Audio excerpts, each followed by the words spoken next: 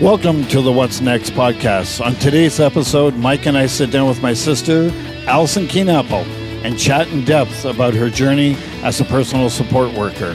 What the day in the life of a PSW really looks like. We openly discuss the difficult time she had to endure on this journey, and we ask the final question, what's next? So if you're ready, buckle up and let's go. We just wanted to say thanks for coming on. It's we're looking forward to this. It's going to be a lot of fun, and we want we just want to know about you. The whole premise of the podcast comes from just the aspect of the name, right, Mike? What's next? Absolutely. Because we've all got from the time that we step onto this planet or fall out onto this planet, whatever you want to call it, we're here, and then we've got a journey from that day until where we are today, and then we'd like to ask the question as to what's next. So, And again, I think having these guests on, like yourself, Allison, the nice thing is, as Bryan have always said, our stories connect us to other people, and we always think we're the only ones going through something, or we're the only ones in a situation, or the only ones that have found success in certain areas. But there's just something that somebody usually connects to on our podcast that says, you know what, that's me. I'm not alone. Right. That's my story too, and it's and I think that more than anything, that's why Bryan and I got together is we wanted to, because telling your story first off starts the healing, but it also opens up somebody else's door to say, you know what, that's me too. So I really appreciate you being here, and excited to have a conversation with you. There you go. That's great. She's going, as long boy. as yeah, she's like, oh boy, what the hell have I got myself into here? I'm going to just let everybody know as we step into this thing that you're my sister. You've been my sister since you were born, I think. If I got that right. And do not say how many. Don't say how many. I was going to say, I thought he was actually going to go and say how many years that's been. I was thought he's not going to go there. Oh shit! No, you don't go there. You don't say stuff like that. Not the sisters. No, but no, thanks for coming on. So let's learn a little bit about you. You know, this counterpart of mine sitting over here, Mr. Mike Hectus. Glad to have you on, Allison. Yes. And let's just learn about you. Let's figure out how you got from day one. In a little bit of a synopsis, a little bit of a little bit of your background, your drive. Now just to let everybody know out there, you're a personal support worker. That's an amazing job. A lot of people, I guess if I'm being honest here, and maybe you can clarify for a minute, a lot of people don't know what the hell you guys do. They don't understand, and they really don't appreciate it. Yeah. I think that's the biggest one. But let's just find out how the hell you got to deciding that you wanted to be a personal support worker. Sure. Well, I guess I've been exposed to the medical field for a while, as having you as my brother working in that department as well, and I have other family members there. So I actually ended up getting my RPN and working at that for a little while, and then I had my two kids, so I was fortunate enough with my husband's business to be able to stay at home and raise my kids, which was an absolutely amazing thing that I was able to do. So in that process, I sort of lost my RPN license, and to relicense it, they wanted me to do all kinds of clinical hours that was going to take me away from home. And of course, that was going to be free, and I couldn't afford to quite do that. So I actually went out and got my PSW just to get me back into the medical field. And so that's how I basically ended up being a PSW. I'm actually right now not actively working as a PSW. I'm more so working in the care coordinating piece of it. So I ensure that people actually have those supports within their home setting right now. But I loved being a PSW. It was fantastic taking care of people and ensuring that while they were able to live at home, that they had everything that they actually needed to be able to do that. Okay. Interesting. Yeah. Interesting. So the whole RPN thing, where were you going with that? Like Yep. what was your plan? I actually that's what I wanted to do. But then once I was fortunate enough to have both of my kids, then I chose to stay at home with them. And like I said, I was fortunate enough to be able to stay at home and raise my kids. So I chose that rather than working in the hospital setting.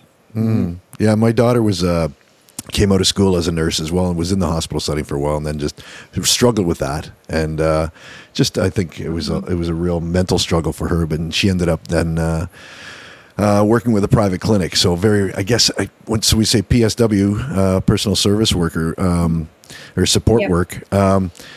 Tell me a little bit. What is, like I say, we see signs around all the time looking for PSWs. You know, nowadays there's signs everywhere. Right. PSWs to be hired. But what is the actual role of a personal support worker from somebody like myself that really isn't sure?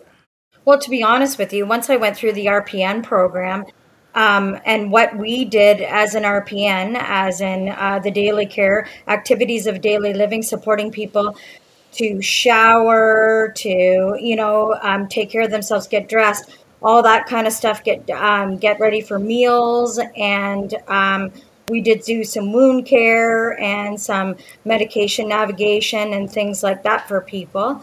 It was basically the exact same thing as what we were doing as an RPN, but at least now it is. That's what PSW basically is. The only difference is really PSWs can't sort of go in and see an issue, like say with a wound or anything like that, and treat it themselves. Each individual case that you go to, you have to be trained to take care of each individual situation that you run upon. They can't administer medications. We can get medications ready, but they can't administer. So that would be the difference with the RPN as well, as we were able to administer medications, right? So now you're going right into people's homes then, or into a seniors facility, if that's where they're staying. That's where you're going in to take care of these people then? Yeah, so their activities of daily living are taken care of, right? And it's like some people, they require more care than others. It just depends on exactly what it looks like for that day. Right. Sorry, I got to let Bryan jump in here at some point, but I need to ask too. So you're going into a senior's home, somebody that needs actual support. What's that environment like going into sometimes? I mean, it can't be the most pleasant environment, I would think. They're elderly people. Tell me what that's like. I saw that little shake of your head there. What's that like? I mean, what's it like? I was a PSW out in community. I wasn't in a hospital setting because nowadays PSWs are able to work within a hospital setting. I wasn't able to do that. So I was out in the community, and you just never know what kind of situation you're going to end up upon. You don't know if when you walk in to a situation, whether that person has dementia or hasn't taken their medication that day, or the conditions of a home setting, or what's going on there at any given time. I think it's a high risk situation when you're out in community for sure. Wow. Well, that's exactly what I was going to say. Yeah, especially if you don't know what you're going into. You're going in there first off because you want to support this person, and it's who you are. Your nature is to go in and help this person, but you walk in and you're going, holy crap, I don't know how I can help you. Wow, that's good for you. Good for anybody that is a PSW. Right. That's incredible. Talk to me about the emotional attachment that comes with the job. Oh. Because that's a big one. Well, I think that there's a huge emotional attachment. Even just not even as a PSW, when you become a care coordinator and you go out to people's homes and you get to know them on a personal level, the emotional attachment is huge. It's huge. It's a tough one. I had one lady that I took care of for a very long time in Waterloo, and I got to know everything about her children and where she came from and what it was like, to come over here from Germany. And it was a tough one when I lost her, absolutely. And, the thing is me being an RPN and then going into that PSW situation, she, ended up with some cancerous wounds on her legs, and there's nothing that I can do about it until I, sort of report that and get direction on how to deal with it at that time. So it's a tough one. It is, absolutely, because like I said, you become emotionally attached to them. Yeah, because, you and I have conversations about this all the time. And I think what this really comes down to, where like sometimes these elderly folks, like maybe they don't have a lot of family around. Maybe they don't have a lot of friends anymore that are either at the place where they're at, or unfortunately, through the whole dementia, Alzheimer's things, maybe they've forgotten who the hell a lot of these people are, and you become their new family. That's got to be a tough one. Like, I mean, you've told me lots of stories. Just a recent story. We won't go into a lot of details with it. But just a recent story where, one of your clients was trying to get a hold of you to get you to come out to the place, right? And you, just because of staffing situations right now, you couldn't get people to, the people that you direct, you couldn't get the people to go out because they were tied up with so many other calls. So you ended up going out.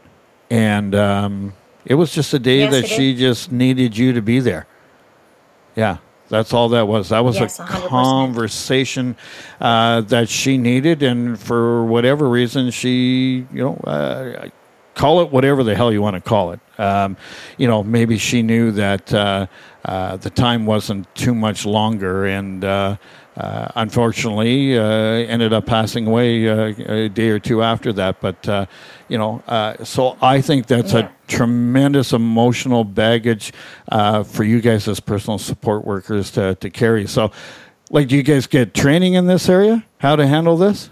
Yeah, absolutely. I think we become their family because either their family is busy working, or taking care of their families, or they don't live here. And that's the thing. We become visitors, right? We become the people that go on the daily basis that they see all the time. So, it's hard. They become part of our family as well, right? We share them with our family because we'll talk about our families and our children and things like that. So that's the way it, it's more of a visiting thing for people. They become lonely. Yeah. So again, excuse me, I know you're going through these emotional stages with these people. You're getting to know them. They're getting to know you. And then, for whatever reason, their life has ended. And where do you turn to try to cope with that yourself? I mean, you've gotten pretty close. They're like family. So is there support for PSWs to be able to deal with some of these difficulties? I didn't find any myself within a workplace setting. I more so turn to colleagues or friends of mine, or of course, I have a very supportive family, so I could turn to them for some support as well. Sorry, I'm sitting here and we're talking about it. I'm thinking PSWs. I mean, there's what a wonderful thing that you do, but now we got probably people listening going, I don't want to be a PSW. Holy mackerel! Don't take me down that path. But no, it's a great. It's a wonderful thing that you're doing. But again, it takes a strong person. Just like we look at our first responders that Bryan and I have talked about, and the emotional things that you go through, and trying to sleep at night and stuff. And you guys, it's no different. I mean, you're facing the same things. You're facing people that you've become attached to. Well, even more so than first responders, I guess, because it could be just a short situation where you meet somebody, but you're building a relationship with this person. So, that's got to be tough, man. Wow. How do you become a PSW? You can take it at the college level. There is some community programs that offer it. Now, I've been told as of late, even some of the long-term care facilities are offering it as well. I don't know exactly what that looks like within their facilities, but they are offering that education as well. It's probably online, I'm sure, as well. I don't know how much clinical Amazon probably has online. Yeah, but I'm sure the courses are offered online as well. Wow. So now you're in a management position. What's that entail? So now I'm sure you're wishing for some more PSWs to come through the system because you're probably lacking bodies right now, I would think. But as a management position, what are you doing right now? How's that position look, or how's that roll? the position that I'm doing right now, it's actually fantastic. I love it. It's sort of linking them to the supports that are out there in their community settings. We've noticed, of course, like rurally, it's really tough to get PSWs because of the distance that people have to travel. But we have to remember that we still have people that are needing supports on farms and things like that. But to get people, especially in those inclement weather, people don't want to go out and support those people in those areas. So, they're lacking with PSWs, of course, out there. But so I get to link people to all of the support systems that are out there, whether it be counseling or transportation needs or meals, anything like that, and make sure that they're well supported at home. And it's all that collaborative care, right, that we get to do. So it's kind of nice to see that we can put those supports in place for people and see people thrive within their home setting. And, that's so important for people to be able to stay at home as long as they possibly can. Mm-hmm. Absolutely. Yeah, I think it's, we've lived it personally in our own life with our grandmother that, man, we had to literally pull her through the door to get her out the door of that house because they want to stay, right? They want to stay in their homes, and rightfully so. I think I'd probably want to be the same way. You want to stay in your home as long as you can, and when you're being forced to go somewhere that you either don't want to or you don't understand or whatever other medical condition is going on, that gets to be a tough thing. So that's another thing for you guys to have to handle and have to deal with. So it's a big one. So is it a rewarding job, a PSW? Yeah, and a lot of it too is the safety risks at home, right? Mm-hmm. Yeah, it's the supervision. It's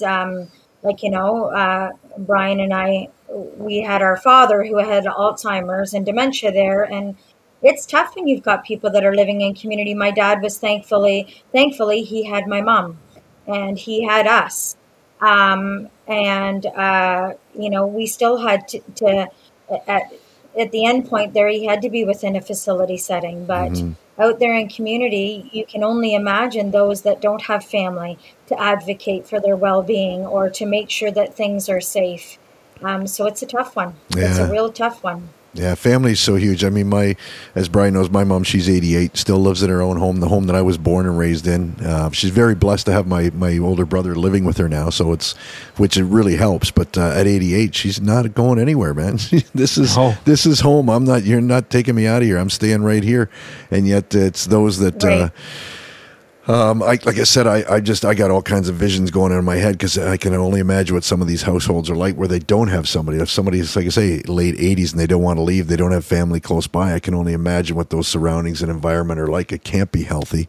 And they do really count on you being there. How often would you go see somebody? Or how often do they see somebody? Or it all depends? Well, it depends on the situation. And of course, a lot of their care is covered through the government. So it just depends on what people qualify for too, right? It depends on how much support they have within the home setting already with family or friends. And then it depends on what they sort of qualify for depending on their needs. There is privatized care that they can hire, but it's expensive. It's costly to hire that care to come into your home. Mm. Yeah, you know what, Al? We